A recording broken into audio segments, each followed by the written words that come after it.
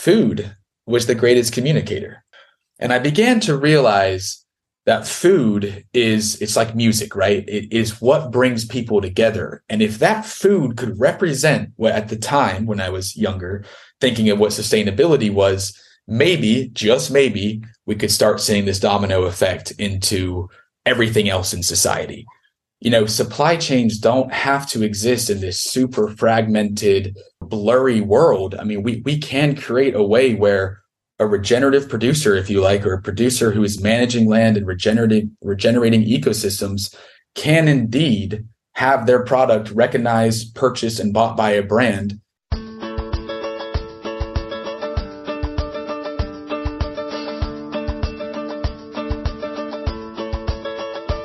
It's time for conversations about our food and how it's grown on Farm to Table Talk with your host, Roger Wasson.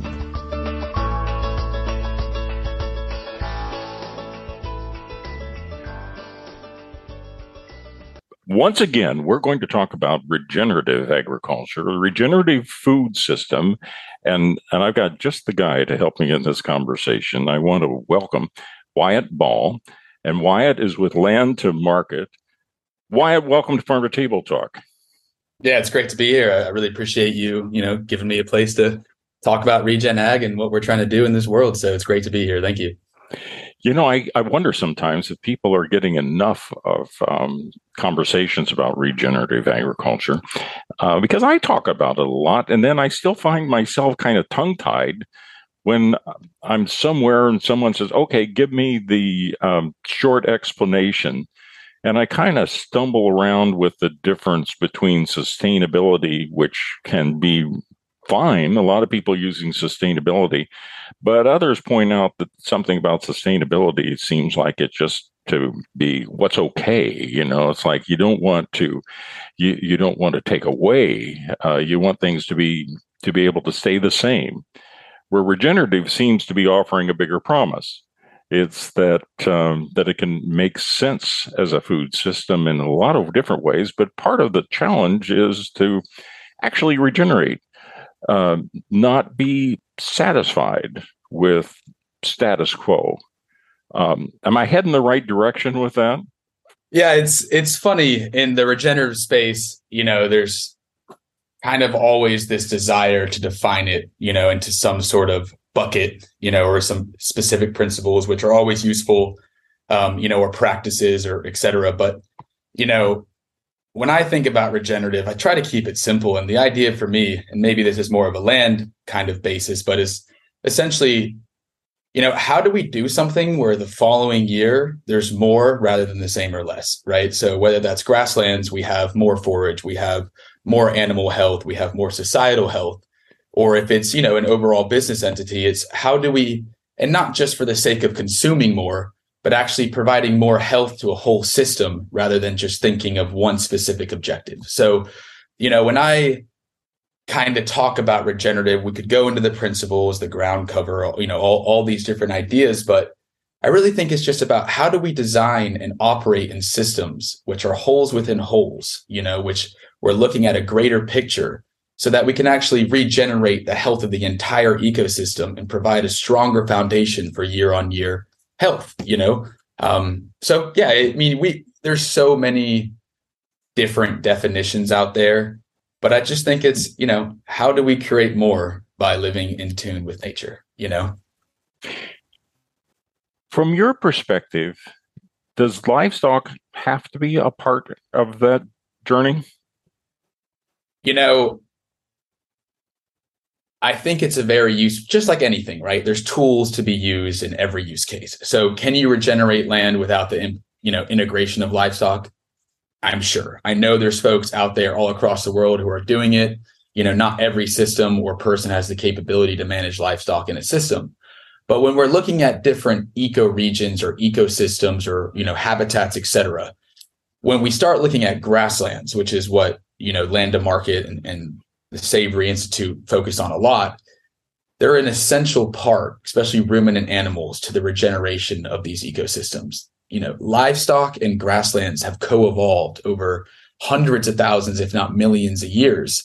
And really in those ecosystems or those habitats, they're essential for each other. And that's, in my opinion, a super part, kind of going back to that definition of regeneration. It's understanding what the context we're talking about, right? Obviously, a cropland system or even a market garden isn't the same thing as a grassland. Paint a picture for us. If we're looking at the globe, we're looking at the whole world. Can you help us broadly? Where do we find grasslands? Let's. I know I'm going to have you narrow it down to a handful of continents. But just broadly speaking, because some people would be listening to this and say, "Well, no, I get it. I get it. What do you call grasslands? Is it grass in the park, or are you talking about savannas in Africa, or help us see it, picture this grasslands." Of course. So a grassland, yeah. I mean, they're all over, right? In every continent, there's grasslands, minus Antarctica, of course. But a grassland is this vast ecosystem of scattered trees and oak savanna, if you like, in what would be maybe in California's context, or in the Great Prairies of the United States, where you have these open expanses, deep-rooted perennial grass systems that are essentially these incredible carbon sinks, incredibly diverse ecosystems, where you have integrated natural patterns of intense activity, rest, recovery, and then the regrowth of those grasses. And those grasses, they can be in the Serengetis, they can be in Australia, it could be in North America, Patagonia. We're talking about these really vast ecosystems that cover a lot of ground and essentially are, exactly that, literally covering ground in places where there might not be dense forests or these other ecosystems that exist across the planet. I think the people that are critical of livestock, for example, they're focusing on what they believe is the concern of contribution to greenhouse gases.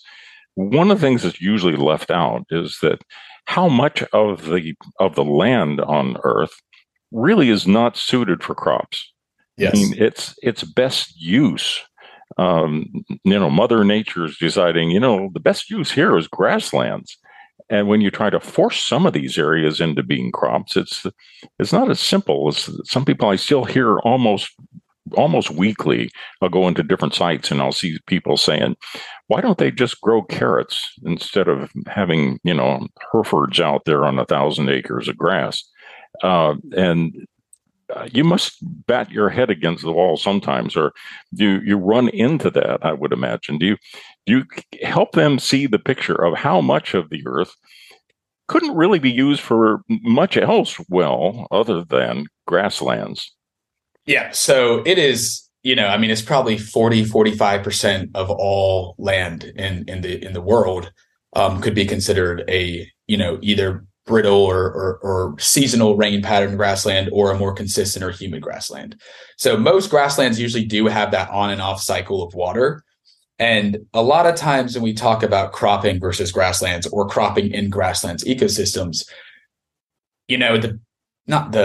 I never like to say the most important or the biggest in anything because it's all contextual, but usually, at least in today's context, water is a huge limiting factor in cropland systems. And if you're turning grasslands, which have seasonal precipitation patterns or climate patterns, and you're requiring large-scale irrigation to crop in those grasslands, not only are you disrupting nature's natural processes in terms of, how these grasses would grow year on year with this kind of perennial rest and recovery and graze mentality, but you're acquiring massive amounts of infrastructure for irrigating crops with heavy amount of water intensity. And, we could always get into the argument or whatever it is, the debate between livestock and cropping systems. But, when it comes to beyond just carbon mentality, which is what a lot of people like to focus on, and you start to think about these greater biodiversity implications, water is a sustaining principle of life. And when you're planting carrots year on year in grassland ecosystems, not hating on carrot farmers, all farmers and producers should have a level of respect that maybe isn't always entitled in this world. But, understanding the contents of that region and how grasses actually provide that regenerative mentality there, where the next year there's the potential for more, not the requirement of higher levels of inputs for maybe the same or even less yield, which is what we're seeing in a lot of cropland systems across the world. Somebody pointed out to me that the grasslands want to come back so bad that native grasses, even when they're in ranches and fields and so forth, or they've been somewhat abused, that they try to kill them off and you can't. I mean, given half a chance, they come back. I mean, they're 10,000 years old. Yeah. And left to their own devices, they find a way to struggle back up and get on their feet again and be alive.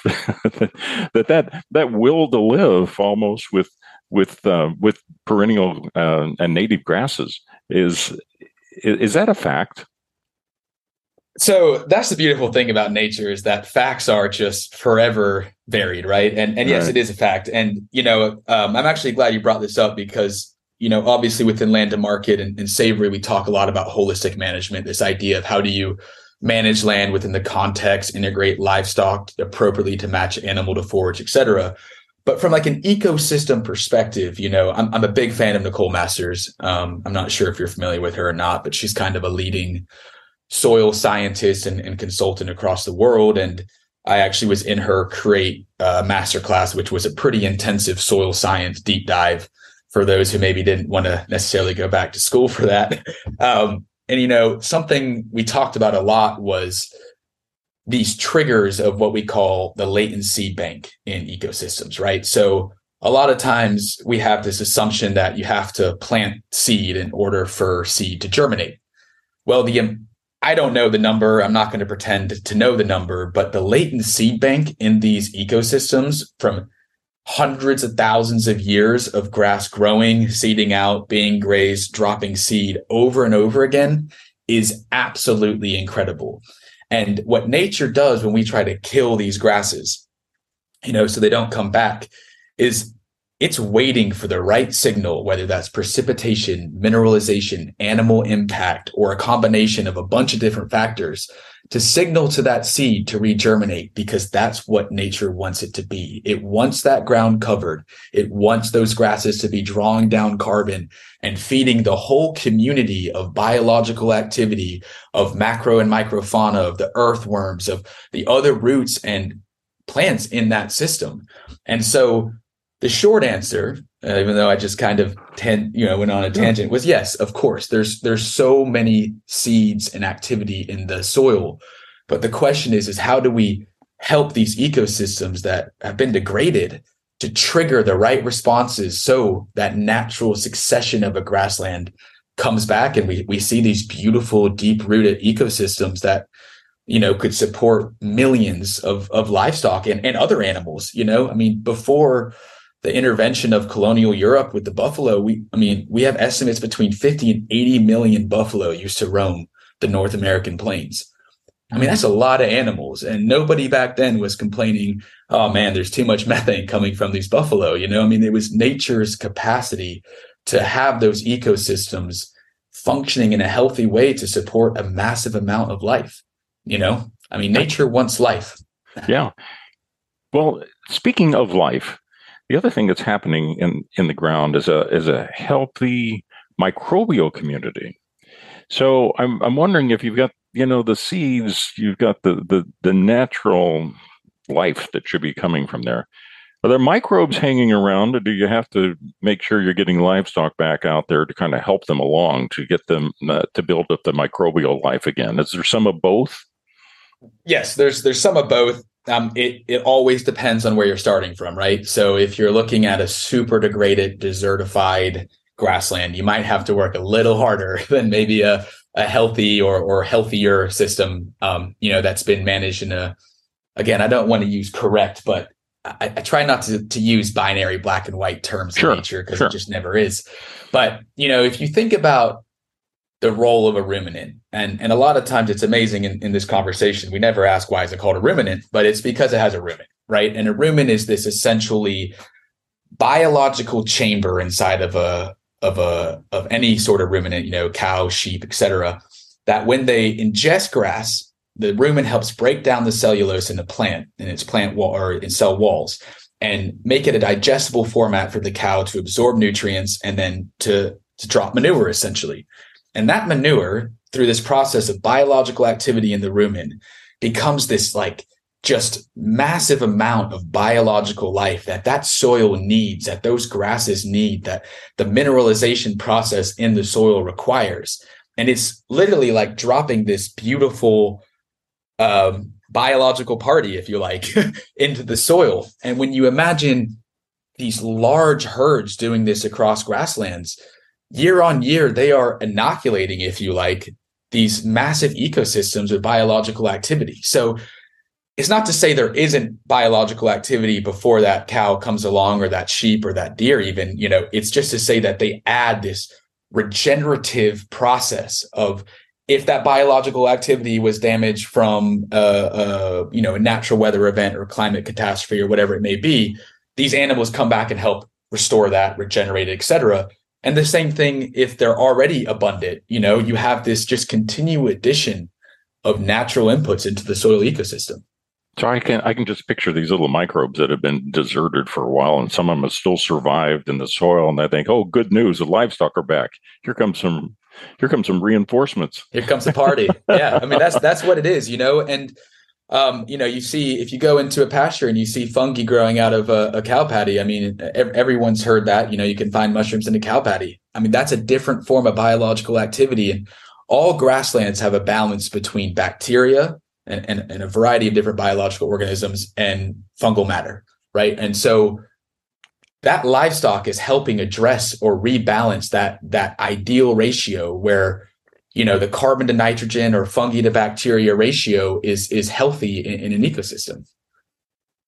Now, I suppose that non-ruminants, when their manure is out there on soils, it's contributing something as well, but there's not much for them to eat. I mean, pigs can be in areas where they get acorns and so forth and a few other things. And chickens find things to peck around and on pasture, but they're not nearly the same as the ruminant animals. Like you mentioned, sheep, goats, deer, cattle, that are able to make use of the product. Now let's skip ahead. I find this fascinating. You can tell. I think some of our listeners do too. We've had people on Farm to Table Talk before. Some of my favorite conversations have been people that have been associated with Savory Institute, because it just makes so much sense to me, and like what you're doing. But now for those that it's sort of new to them, tell the story here of Land to Market. We jumped ahead and got all of this about talking about what's happening out here with regenerative agriculture. But what's Land to Market? What's your reason to exist? Yeah, it's a great question. And, the reason Land to Market exists is that we know that there's a bunch of producers out there who are doing amazing work. And there are a bunch of people who want to recognize the amazing work of these producers through the products that they make by their management practices. So the why we exist is to essentially reimagine what a regenerative supply chain and sourcing solution would look like for brands and for producers alike. So we have this long, modern, globalized supply chain that is broken up and fragmented. It's super hard to understand traceability and transparency, practices, outcomes, whatever it may be. And what Land to Market is we are focused on providing the capacity to brands and producers alike to create resilient supply chains based on the outcomes of regenerative or holistic management in landscapes. And and that's why we're here. We want people to understand that supply chains don't have to exist in this super fragmented, blurry world. I mean, we can create a way where a regenerative producer, if you like, or a producer who is managing land and regenerating ecosystems can indeed have their product recognized, purchased, and bought by a brand. The thing that I stop and think about is that when you talk about this regenerative approach and we talk about the grasslands, there's much of the country, much of the world that the feed is not that great for 12 months of the year. Yep. So you end up having grasslands go dormant. There's some nutritional value, but less. And so in the course of the year, a ruminant is getting more nutrition when everything's going well. So where does it fit to be able to be using hay or some other feed to extend and fill in the spots where the seasonal grasslands might not be able to, provide everything that's necessary? Yeah, and maybe I'll just step back one more step to make sure everyone's on the same page with what the Savory Institute does and what Land to Market does, because I think it will help clarify kind of this land to market resilient sourcing strategy mentality and the Savory managing of land strategy, right? This holistic management concept. Sure. And so Land to Market and the Savory Institute work very closely together. Savory Institute, what they're focused on is educating and expanding holistic management on land bases. And this covers holistic management is based on a few key insights, the brittleness scale, which is taking into account these dry and wet seasons of grasslands. You have your nature function whole, there's a systematic approach. It's not just individual silos. You have this predator-prey relationship where livestock would be moving in, high disturbance groups, essentially, with this rest and recovery aspect coming in. And in regards to the hay side of the world or winter feed, et cetera, when a producer or a rancher or farmer is looking at the managing of livestock through holistic management, you're really trying to understand over a growing and non-growing season. So, right, this winter time, if you like, and spring and summer growth. And in some cases, summertime can be actually a stagnation of grass too, due to temperature or precipitation. And so that Savory side, that holistic management side, is how do you match what your land has, right, in terms of forage availability year round to the amount of animals you have and the amount of impact you can have on the land. And so that encompasses planning for this additional need of hay if you need it in the wintertime, or matching your animals so that you can still graze in a non-dormant season, if possible, by the land. Every context is different. Now, where Land to Market comes in is what we're interested in is for producers who are operating in that context, who are planning their year-long grazing mentality, their grazing plan, if you like, to match their land-based capacity to manage those animals, is can we see year-on-year improvement in that land-based based on outcomes? And if so, can we communicate that to the market, for the benefit of producers and brands alike? And so we're really this market acceleration tool for these producers who are already managing land in this capacity. Does that kind of clarify? Sure. Maybe the two sides of it. It's not really two sides, but yeah.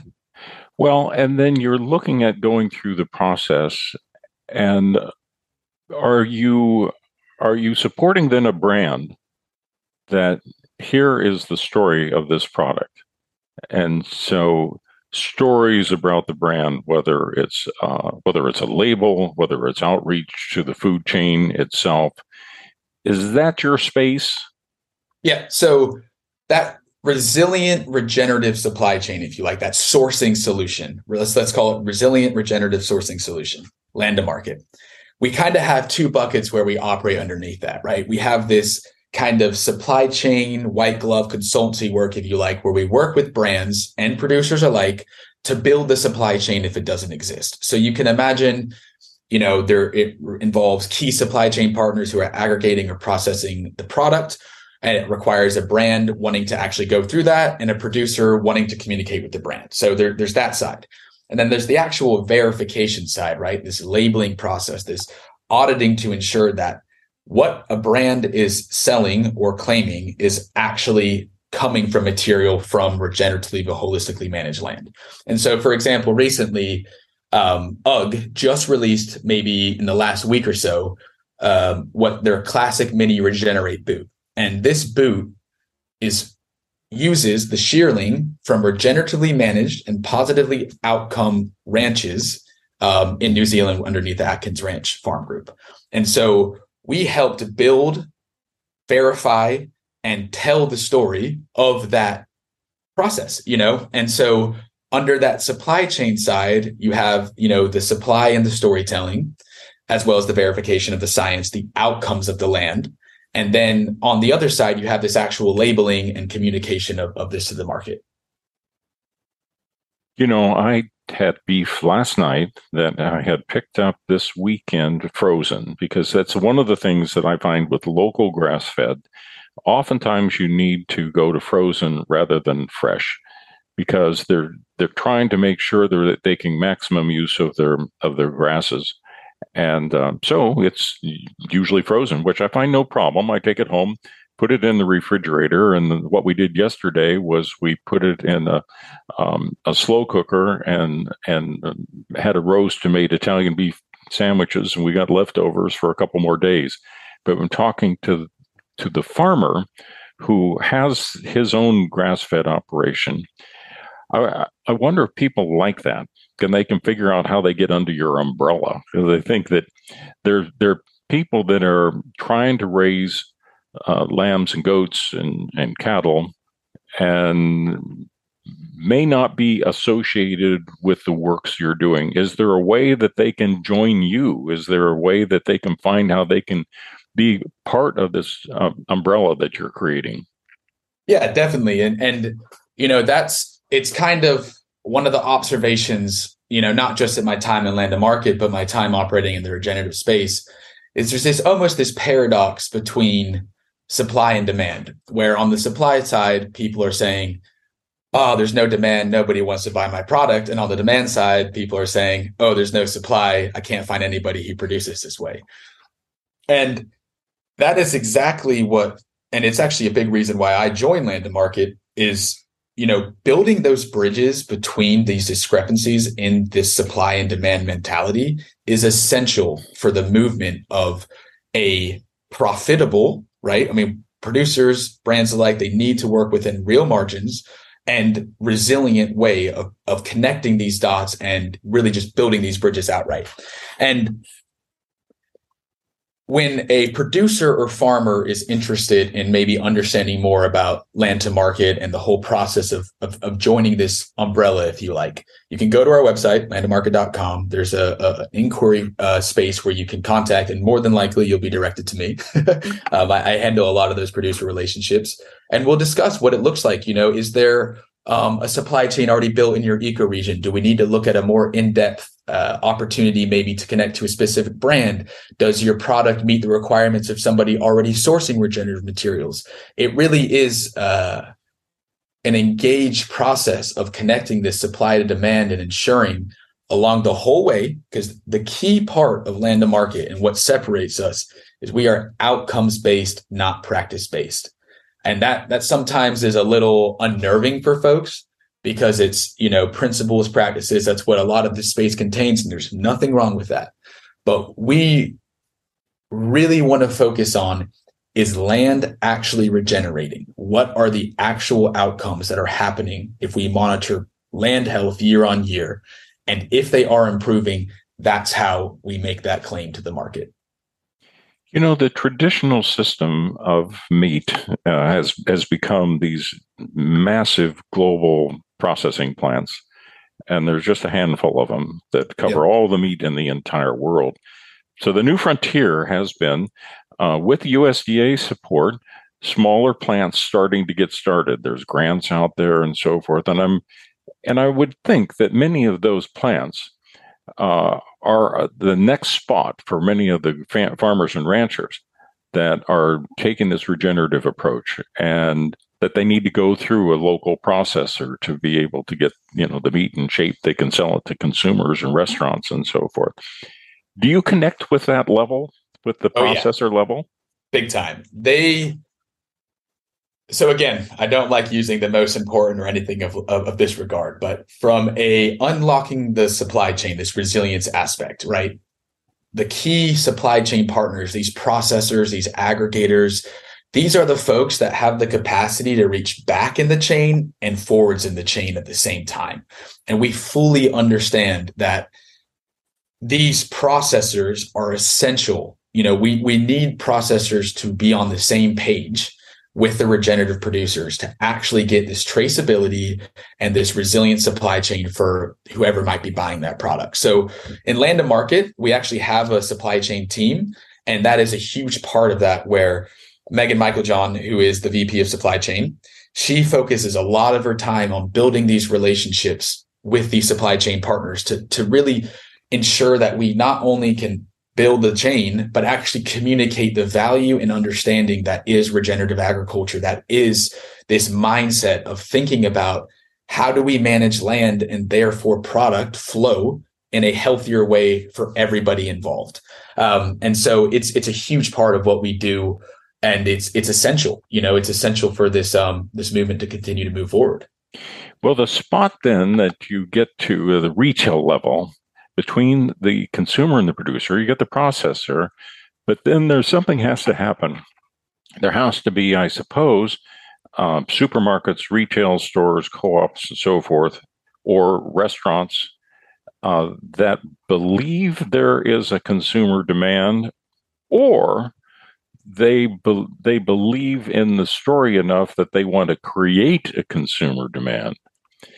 And are you able to get to that position where people are in that spot, either discovering, and I can imagine chefs that I've talked to before and others that I think this is a good idea, but they're a little uncertain how many of their current customers share that view.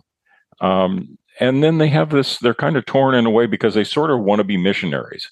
They're not strict marketers to the extent in that just having what's going to sell, but it's also what they believe is right. So there's this kind of balancing, I think, of again, trying to market in the sense of, hey, I think I can jump on this one, and there's some people that were more likely to come to us because of jumping on the story.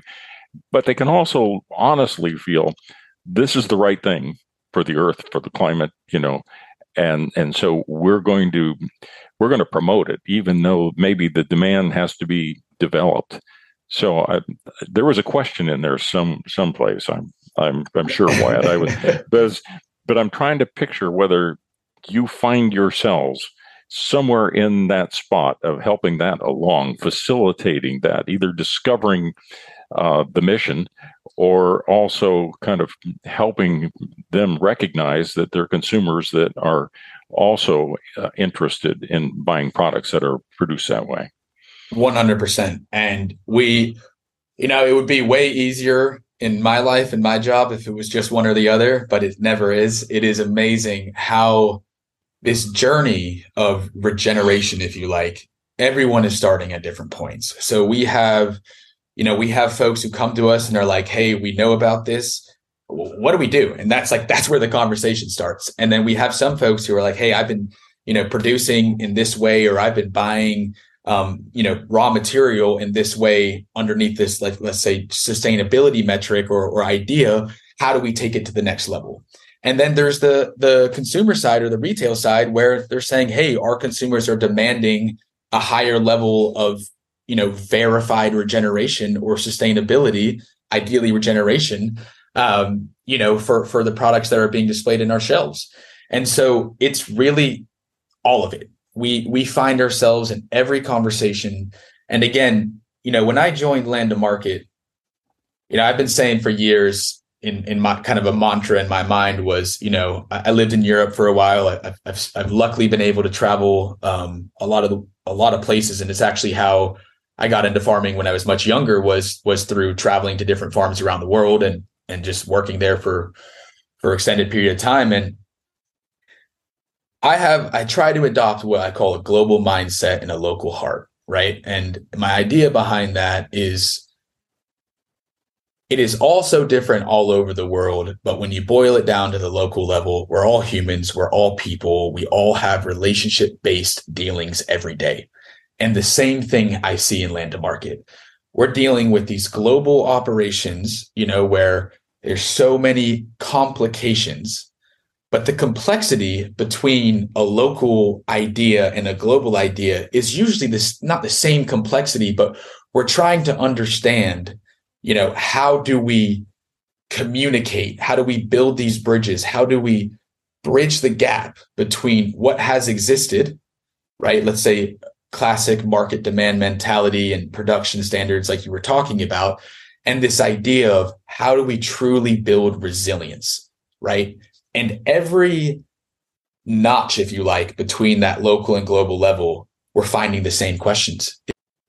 It's not at all the same, but it's amazing how it all boils down to this understanding that we need to shift our mindset if we really want to adopt resilient and regenerative strategies from a producer level all the way to global supply chain level. One of the things that gives me some hope about all of this, or more than hope, I'd say, is that you're getting help sometimes from meat cutters that still exist behind some meat counters.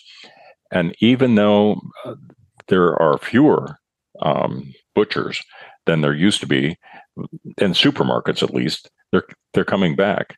And I've been able to have conversations with people talking about the meat and the meat case, and they know about the farms, they know about the ranches, and some of the independents were proud to point out to me that they were going out to visit some farms and see the systems and try to understand them better.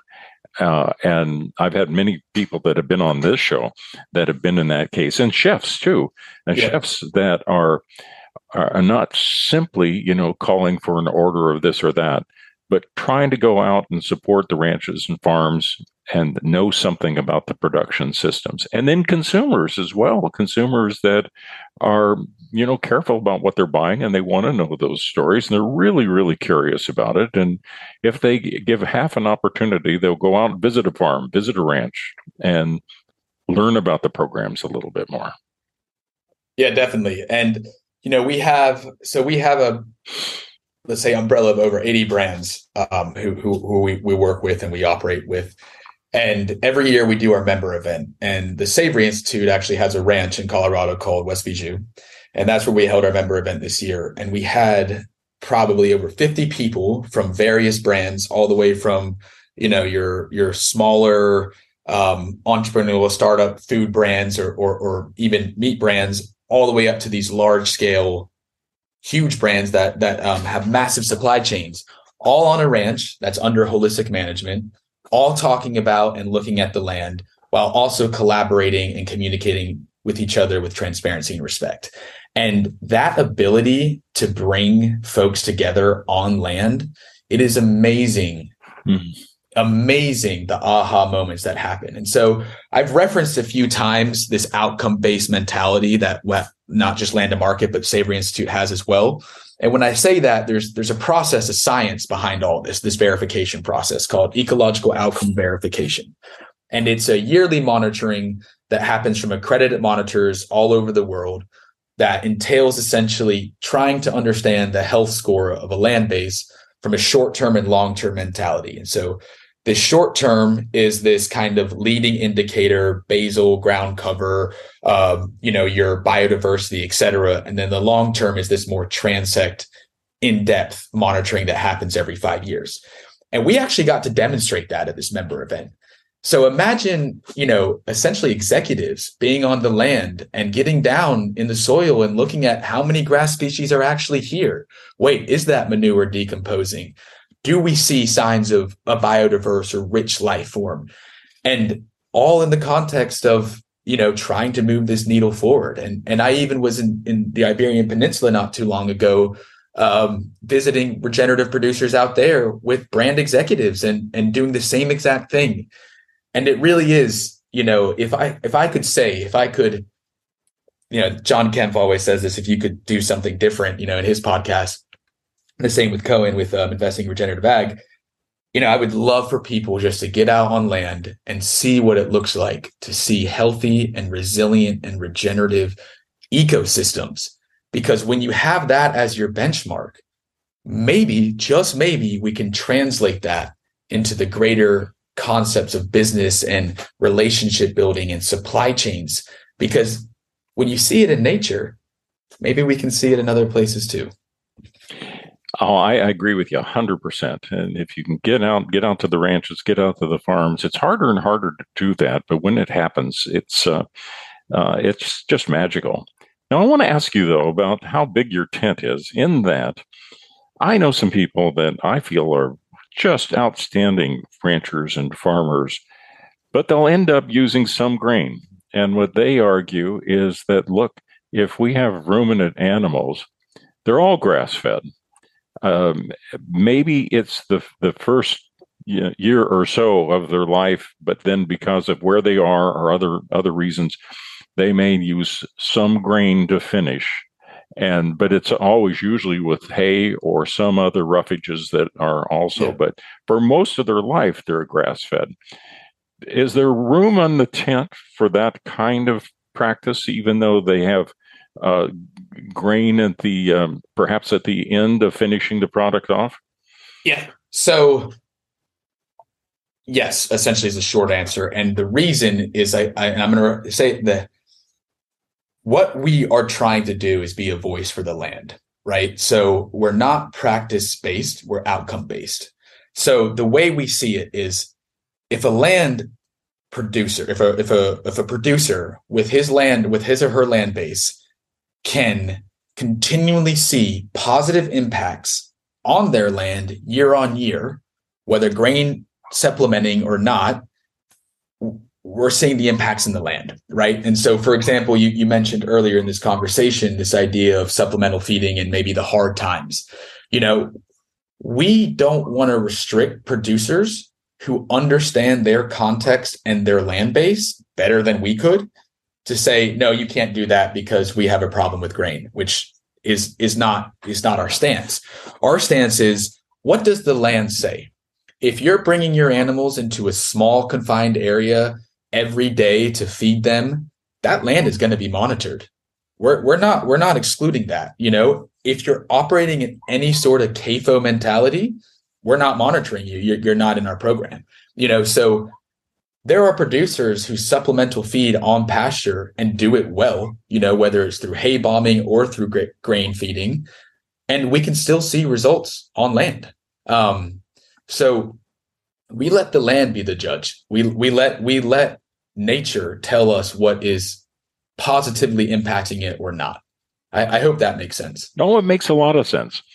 And there's some other areas that just keeps bringing up my mind some more questions. Lately, there has been attention on incentive programs to get people to do things that are best for the climate. And there have been some large grants from USDA, and almost every state has grants. Are any of those programs you know of? This might be out of your area a little bit, but I don't know if any of those programs going to create incentives or encouragement for the kind of production that we're talking about today?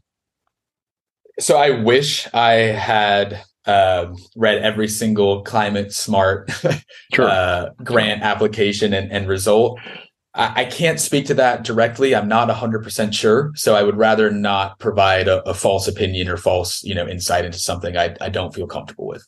Well, and I shouldn't even bring up those crazy questions, although this is a time to have questions like that. Maybe not for us, but for another every conversation. Question is real. Well, and there's a farm bill coming up. And whether or not the programs in the farm bill are going to be supporting encouraging actions, we'll have to wait and see. There'll be a lot of conversations.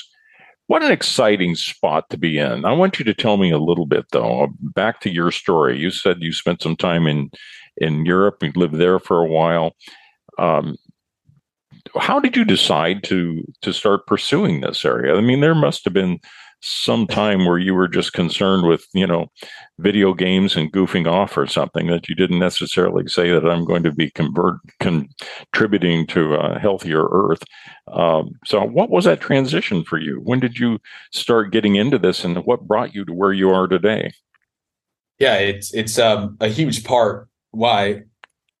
Yeah, it's the driver of everything, right? So I'm originally from South Carolina. I grew up in Charleston. Dad was a plasterer, mom an English teacher, nothing to do with agriculture. I grew up on an island, which is a pretty amazing ecosystem. And I left home at 17 to go study in England. And as a kid, I spent most of my time outdoors, whether on farmland or nature preserve, et cetera.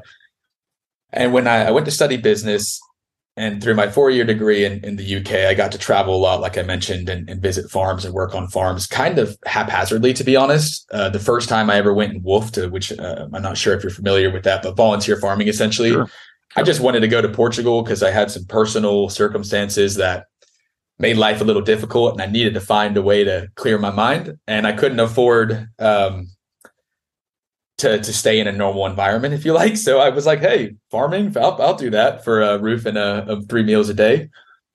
And I remember when I was 18, I got back to my business degree and I was like, how do I make a career out of that? Because I really, really loved it. I didn't understand why. I never had any indication of agriculture in my life. And I always knew, let's say, the old term of sustainability was a key driver for what I wanted to do, because I just wasn't satisfied with this traditional business school mentality. So I finished my degree a few farms later of the same kind of 3-4 month stints traveling and farming. I went and did my master's in sustainability management in Berlin. And I was in the crux of, let's say, like, all ideas are fair game. It's Berlin, it's super international. Spent 2 years pretty much every day in this conversation. And it always amazed me how little we talked about the importance of agriculture. And through my years of traveling in places where I didn't speak the same language or didn't know anybody, and living in those places, food was the greatest communicator. Whether or not I could speak the same language with someone else, we would always sit down over a plate of food. And I began to realize that food it's like music, right? It is what brings people together. And if that food could represent what, at the time when I was younger, thinking of what sustainability was, maybe, just maybe, we could start seeing this domino effect into everything else in society. And so I wrote my thesis on these kinds of business models that would promote this. And after my time in academics and let's say haphazard travel farming, I was like, I just got to go do this now. Like, I'm tired of just like thinking about it. So I actually went and built and managed a small scale farm in the Bahamas with another guy. And it just spiraled from there. Production system to production system, worked on a variety of different production agriculture farms. And when Land and Market came knocking and pretty much offered me this opportunity to work somewhere where that 18-year-old brain of like, how do we do this? How do we bring this to folks who aren't in this space? How does this business model get analyzed by, random kids of a plasterer and an English teacher in business school or in other different parts of society? And it just was a natural progression into this, like, how do we build bridges between folks all over the world, local and global, who are based in these regenerative values of providing more back while taking less. And that was kind of the story. Boy, I love that story. It reminds me when I was a lot younger, the people you'd run into that had these tremendous experiences often were coming back from Peace Corps.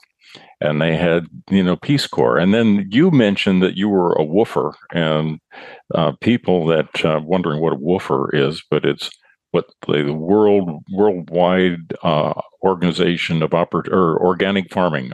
Yep, something like that. Something like that. Yeah, and I've known many people that were similar in that they didn't grow up on a farm or ranch, but they really kind of got the feelings that this is what matters, and they had the opportunity to be woofers, and then have come back and find a way to contribute. And we're sure grateful that people have had those opportunities, but I think we should be especially grateful that they're doing things like you're doing, that they're finding programs such as your program. And I think that it's one of the things now I want to come back and ask you to, if people are listening to this, they want to know more about not only your story, they're kind of sitting there thinking they may be able to find a venture for themselves or their farm or their ranch or their consumers or their processors.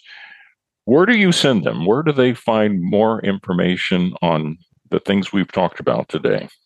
Yep, landandmarket.com. That's where you can find everything to do with our program, our business, our team. If you want to look at my little profile and see a little short snippet, whatever it might be, it's landandmarket.com. Well, I tell you what, I think you're going to have people listening today that are kind of re-inspired. There's somebody that's saying, gee, I want to be a part of that, whether they want it as a consumer or a processor or perhaps a retailer or supermarket. We have some listeners all over the world, and I'm glad that you were able to come and be with us today. Love your story. I think it's important what you're doing, and thank you for being on Farm to Table Talk. I really appreciate it. It's been absolutely a pleasure. Cheers.